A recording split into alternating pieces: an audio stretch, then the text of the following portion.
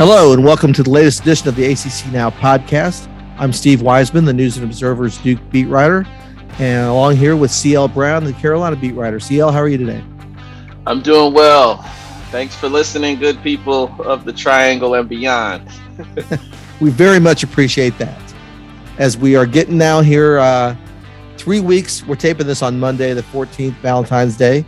3 weeks from tomorrow, we'll all be gathered in Brooklyn for the first day of the ACC tournament. We are getting down to the end here. Duke's up near the top of the standings. Carolina's not that far behind. They're a game and a half behind the Blue Devils. There's a big bunch of teams bunched there at the top. Notre Dame, Miami, Virginia's getting back into it. So a race here to the finish. Duke's looking for their first place finish, regular season title, if you will, since 2010. I know they desperately want to get that in Coach K's last season. That is something that's been talked about.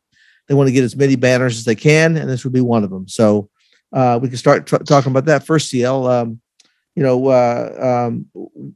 what did you? The last time you and I were on was before the Duke Carolina game.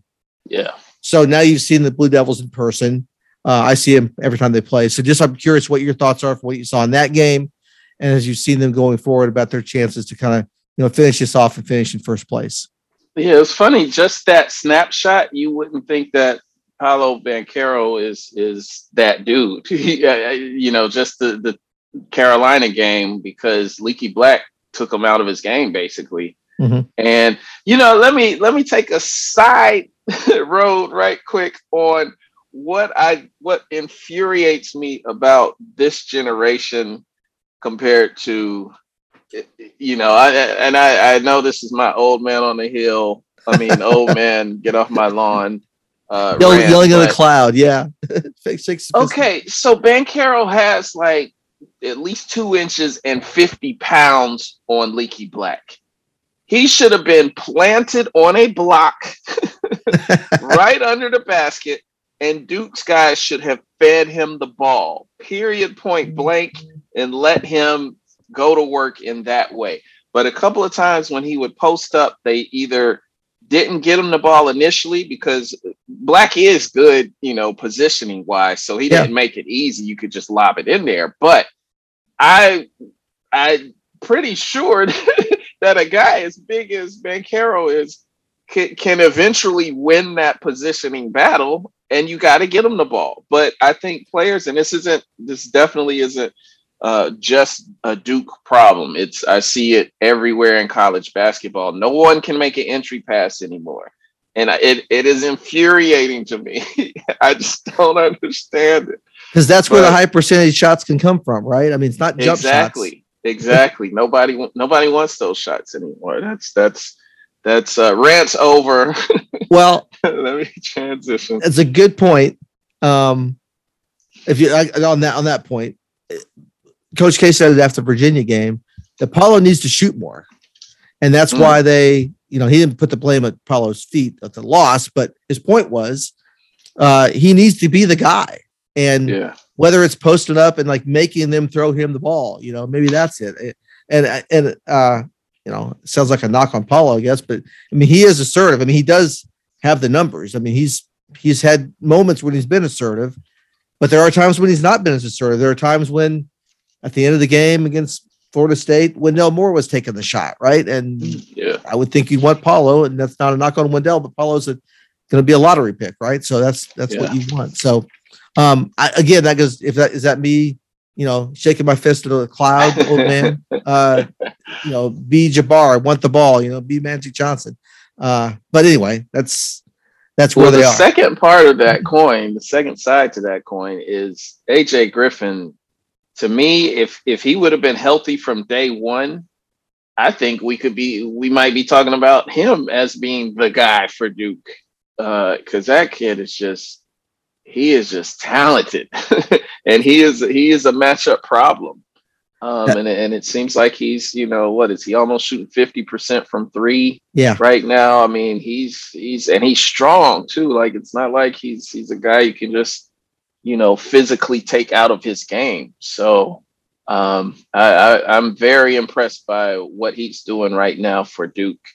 And I mean, they should, probably knock on wood for Duke. They should get this regular season title, their first since 2010, Mm-hmm.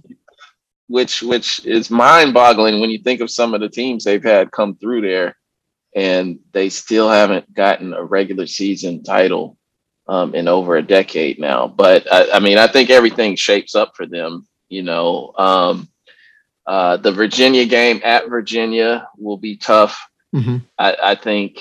I mean, I think Wake Forest. Yes, Even though it's in Cameron, I think Wake could give them a tough game, and I think that Syracuse game on the road could be tricky. Although Syracuse without Jesse Edwards, I don't know if I'm as high on them actually having made a turnaround as maybe I would have been. that does make a difference. And Duke beat them pretty handily in Cameron. So the players, you're going to have the human nature effect. The players go into that game and think, oh, they got it, but which could make it tough on the road. But I think the fact they don't have Jesse Edwards is a problem for Syracuse. Yeah. The Wake Forest game. Let me. I also think that Carolina game will be tough. Yeah. A lot of emotions. Winning by 20, notwithstanding. Yeah, I mean, that could work against them as well as it could work for them with everything that's going to be, all the hype that's going to be surrounding that game. So no doubt. You mentioned the Wake Forest game, and again, we're taping this on Monday, so that game's tomorrow night on Tuesday night at Cameron, and I think that looms as a big one. Duke's already lost 2 home games in conference play to Miami and Virginia, and they beat. Talk about human nature again. They beat Wake by 12 over there. Yeah, if they come into that thinking, okay, we got this. I mean, Wake's got some toughness. I know they just dropped one to Miami. They didn't want to drop, but Alondas Williams brings some intensity and as well as points, assists, and everything else. But that team is tough minded. I think they're going to come in here and give Duke a really tough game. So they've got some work to do yet. 6 games left, 3 at home, 3 on the road.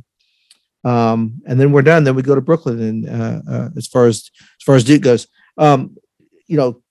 Carolina had a very impressive win on Saturday against Florida State.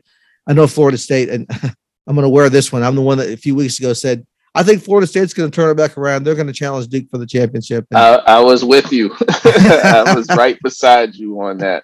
I didn't know they were going to lose half their roster. Yeah. Neither did you, right? Yeah, what did you think of that performance? Well, I mean, it kind of just continues the pattern of what we've seen from this team. When they play well, when they're sharing the ball, they can look really good, and when they're making shots. And obviously they had 12 3-pointers, 6 of which came from Caleb Love, and he finally got out of his slump. He basically was on an 8-game shooting slump where he was shooting 27% from the field, but he got out of that really fast. I think he made 5 of his first 6 threes against Florida State. The turnovers with Caleb is still kind of an issue. He had 4 that game, and I'm pretty sure he had 4 in the previous ones too. So, but they can look that good, but it still just comes down to, I think, for this team, the big game before the big game regular season finale in Cameron, they got to win at Virginia Tech. That's sitting out there right now, dangling as a quad 1 win, possibly.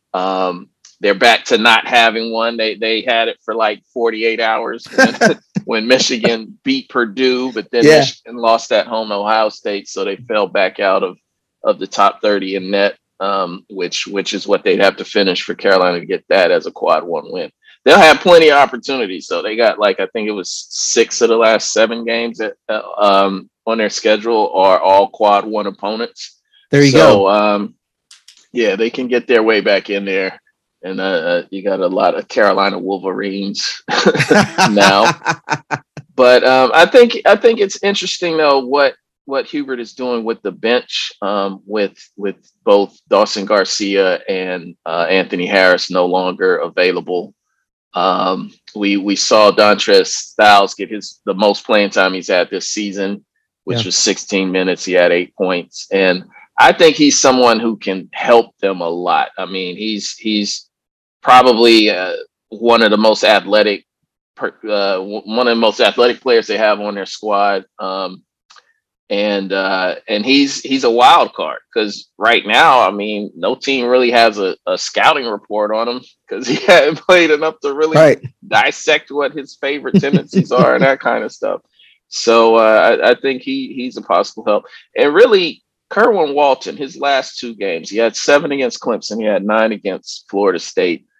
And they need him to be that version of Kerwin Walton because he's such a nice kid.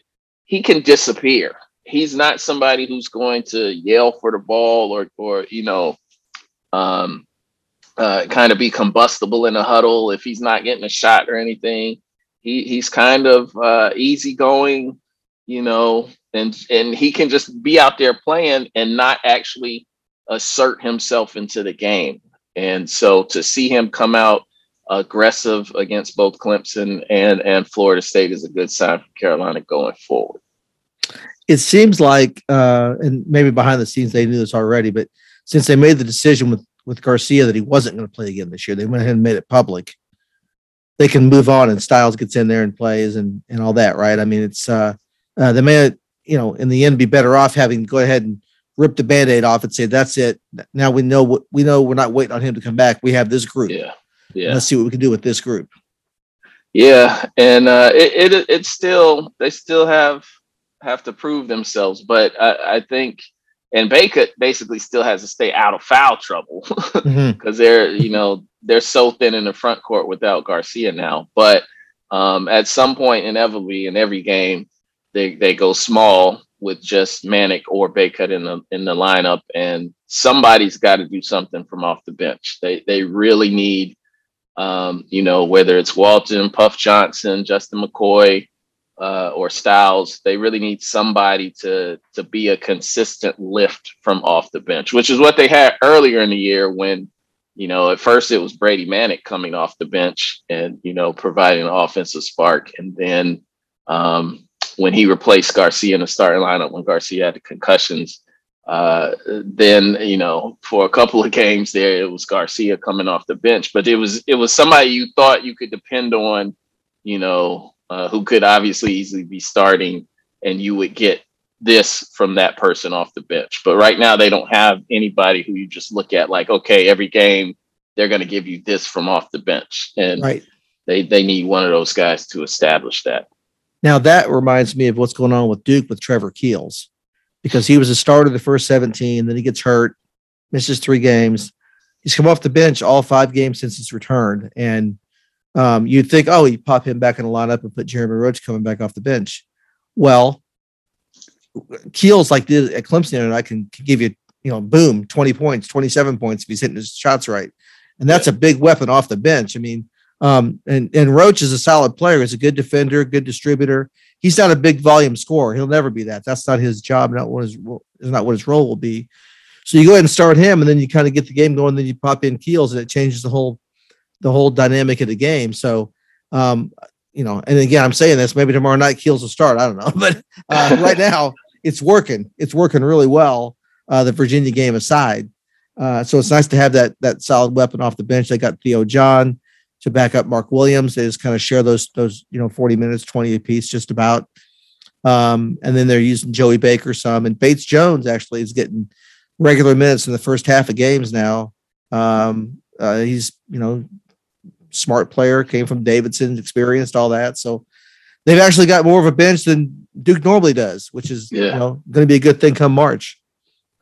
Yeah. So speaking of March and going to Brooklyn for the ACC tournament, what are the wild cards you see that could come out of that tournament? Notre Dame and Miami both need to do well there to shore up bids. I mean, at this point, they still have some. Probably say Carolina too, and I think them too. Yeah, I think you're right. Although you just kind of laid out, they've got some quad 1 opportunities here down the stretch, right? So they can get some of that done in the regular season and clean that up. But yeah, I mean, to shore it up for sure, they're going to do that. What will Florida State, I think they're so decimated, it's going to be hard for them to do anything special. Clemson kind of the same way, having lost Hunter Tyson.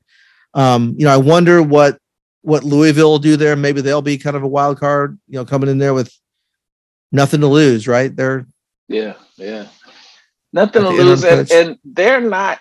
I don't think they're playing bad. I don't think they're playing poorly, even though they're losing games right now. They've still got a lot of fight left for a team that had their coach quit on them basically in the middle of the season. So and have also dealt with Malik Williams as a captain, being suspended and coming back in that kind of dynamic. But they're still fighting. The other one I should have mentioned, I just thought of, is Virginia Tech. So all year long, they have been, they were predicted to finish in the top 4, top 5.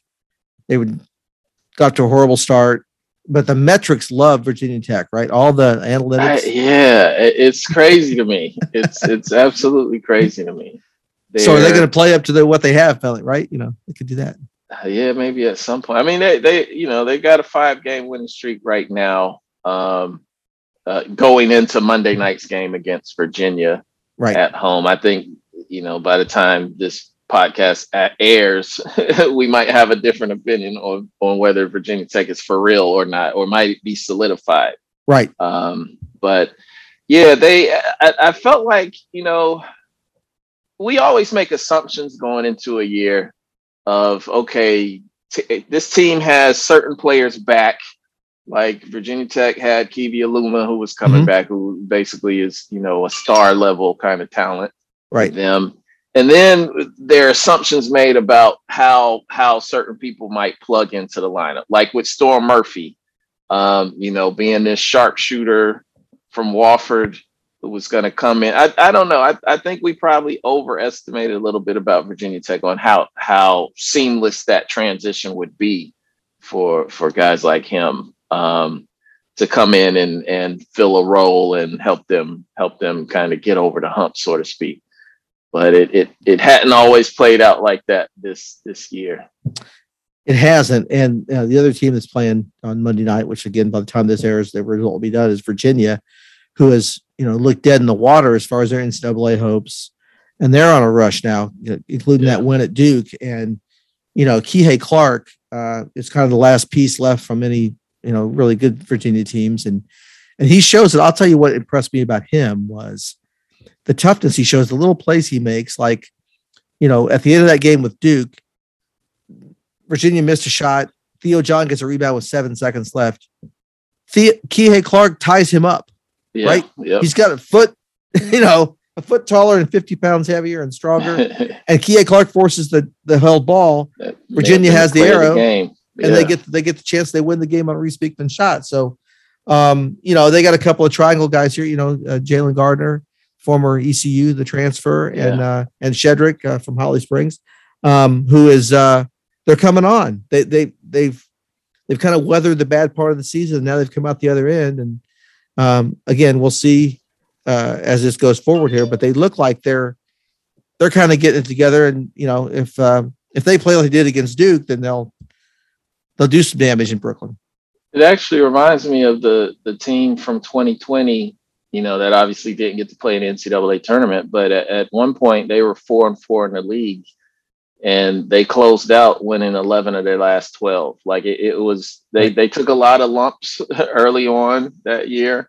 But then they just kind of, everything gelled, they came together, and it feels like that's going on right now in Charlottesville too, that they're finally all on the same page and they've got their traction.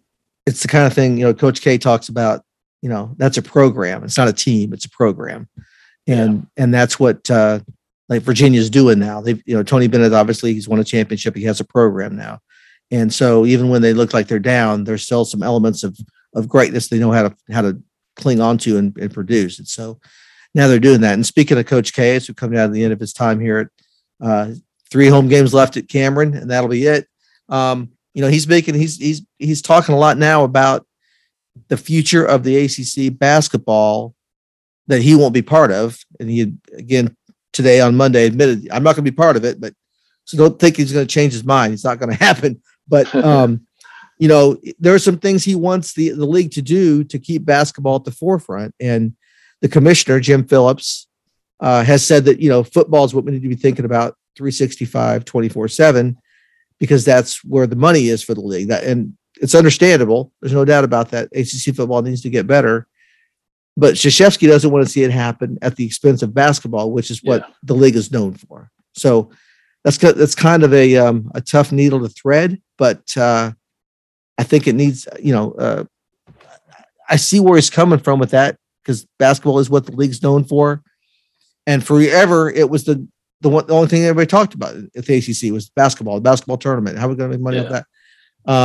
So, let's talk a little bit about what do you think, what are some of the things the ACC should do to follow up on what he wants to have happen? What are some of your thoughts, I guess, as we get ready for beyond? Coach K. I don't know that there's an easy answer, or at least from my perspective. Certainly from Coach K, he probably could pop off a few things off the top of his head. But one thing that I feel like, looking at this year as a whole, the league didn't win as many marquee non-conference matchups as we generally are used to seeing them win. But I also feel like teams didn't necessarily put themselves out there to play a lot of those games. And I'll give Wake Forest as an example of early on. They had more quad 4 wins. I think at the time they were 7-0 in quad 4. They're 9-0 now. And it helped them get off to this great start. It certainly helped because they had so many transfers or whatever moving parts that Steve Ford was trying to piece together. But what does that do for the league as a whole? So I kind of feel like maybe the league needs to make it mandatory, have a mandatory amount of Power 5 or Power Conference teams. I include the Big East as a Power 5, as a Power Conference. Basketball league. Yes.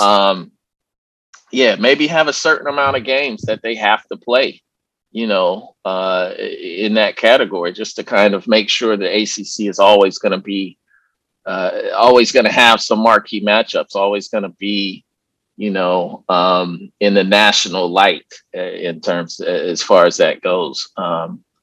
But I don't know. Like I think that might be a little something to help, but I don't know in terms of one big major thing that would be kind of the answer. Well, one thing, speaking of scheduling, this year and last year, Duke did not play in a typical multi-team event. They had their own. They had their own at Cameron, and normally they go to Maui or go to Atlantis, and they decided to do that this year. Now they play Gonzaga in the kind of the one-off game in Vegas, and they always have the Champions Classic and then the Big Ten. So you get Big Ten ACC, so you get 3, quality games there, but that's pretty much it. And like in football, go back to football again. A couple of years ago, 3 or 4 years ago now, Swafford and them said, you had to play at least one Power 5 conference in non-conference play on your non-conference. Every 4 non-conference games, you couldn't play 3 Sun Belt teams or whatever, or 3 FCS teams. So there's a history. I'm starting to say there's history of doing this. You could say, all right, this is what we need to make our product better. And I think also what's going to happen here, and the Alliance is going to play a role in this. The Big Ten, Pac-12. I think they're talking about putting together some kind of event. The ACC and the Big Ten already have something, so you get the Pac-12 involved, and then the Big Ten and the Pac-12. So they'll all do different. Maybe it'll happen in the middle of January, like the SEC and the Big 12, right? Yeah. So that might solve some of what you're talking about there. But, I do know it's all about, and I heard, Coach K, beyond what he said on the press conference with us today, but he had his Basketball and Beyond show on Sirius XM. He had Ed Cooley from Providence last week, and he talked about how, boy, in the Big East, they don't have football, right? He said, you guys talk about basketball, think about basketball every day around the clock. What's that like? How great is that? basically saying we don't do that in the ACC anymore. And so that's his big worry. It was fascinating hearing talk to him about that, about how all they're talking about is how to make their basketball product better. I think I'm going to be fascinated by what Coach K does after he retires, because obviously he could be he could swing a very big sword. Yes, for the ACC, for college basketball in general on a national level if he chooses to. But yeah, I don't know. It's gonna be interesting. I think he'll want to, and I think he'll take his shots at that. I think in more national too, because he thinks now he's kind of constrained in what he can do because everybody thinks, oh, you're just trying to help Duke, right? Oh, yeah. And that might still be the case when he's not coaching anymore. Obviously, that'll be some people will think that. Yeah. But if he doesn't have that mantle of Duke coach anymore, and he's not recruiting players, he will have more freedom to go to Indianapolis and talk about things and be that voice in the room that says, we need to do this for basketball. Why aren't we doing it? And make them tell him no, that kind of thing. So yeah, that would be good. Maybe what do you think about? You mentioned this when we were talking off the air, but what do you think about where the tournament is placed and in regards to the Big East alums that are in the ACC now? They're not. Notre Dame is having a good year, but by and large, they're not kind of carrying their weight here. And they haven't for a while, right? Syracuse, since they joined the league, take away their NCAA tournament runs that they've had with mediocre teams in the regular season that just happen to play well, come March. But, they haven't been the kind of dominating Syracuse teams that we've seen in the past. Top 10 teams, with a lot of talent. Like I think we need that. Boston College hasn't been good since they forced Al Skinner out. Yeah. The curse of Skinner. I do think Earl Grant is going to do a good job there. I do believe that. I like him. We should get them back. But I mean, you talk about programs that need to start carrying some weight, Pittsburgh. Somebody's got to do something. Yeah. Yeah. So, when Pitt was really good and in the Big East, they could go into New York City and recruit those kids saying, we're playing the tournament here every March, and I think that pipeline's kind of dried up because it's not there anymore. You kind of lost that edge and Syracuse obviously can still recruit New York City, but again, you're not seeing them in person all the time. Your family's not going to guaranteed to be part of that huge week of the Big East tournament, which is a huge event. As much as New York City swallows things up and makes them small, the Big East tournament did not get swallowed up in that city. It's a big deal every year. So I don't know if that's what the commissioner and the league presidents are wrestling with right now. Do we go, always have it in the Northeast all the time? I don't think they could do that. I think you have to move it around a little bit, but or do you have to keep Charlotte and Greensboro on the rotation or Atlanta or whatever, and have it down here closer to the base of the majority of the teams for that. But it's all about now, with kids, and we talk about yelling at the cloud and everything, but it's all about the buzz and about the impact and about that kind of thing. Right. So, and they're not even then now when it's in New York, it's not the Garden, it's at Barclays, which is a fine arena, but you don't get the pop you get at the Garden, do you? Yeah. Something about MSG. But they're going to have to do something. The one thing, though, with any brand in any industry, you can't get away from the core of what made you this big brand to begin with. So, like McDonald's can never get away from hamburgers and fries. Yeah. You know what I mean? Yeah. You can have frappes, but you better do the burgers and fries right. Yes. I know football is important, but basketball is what made the ACC.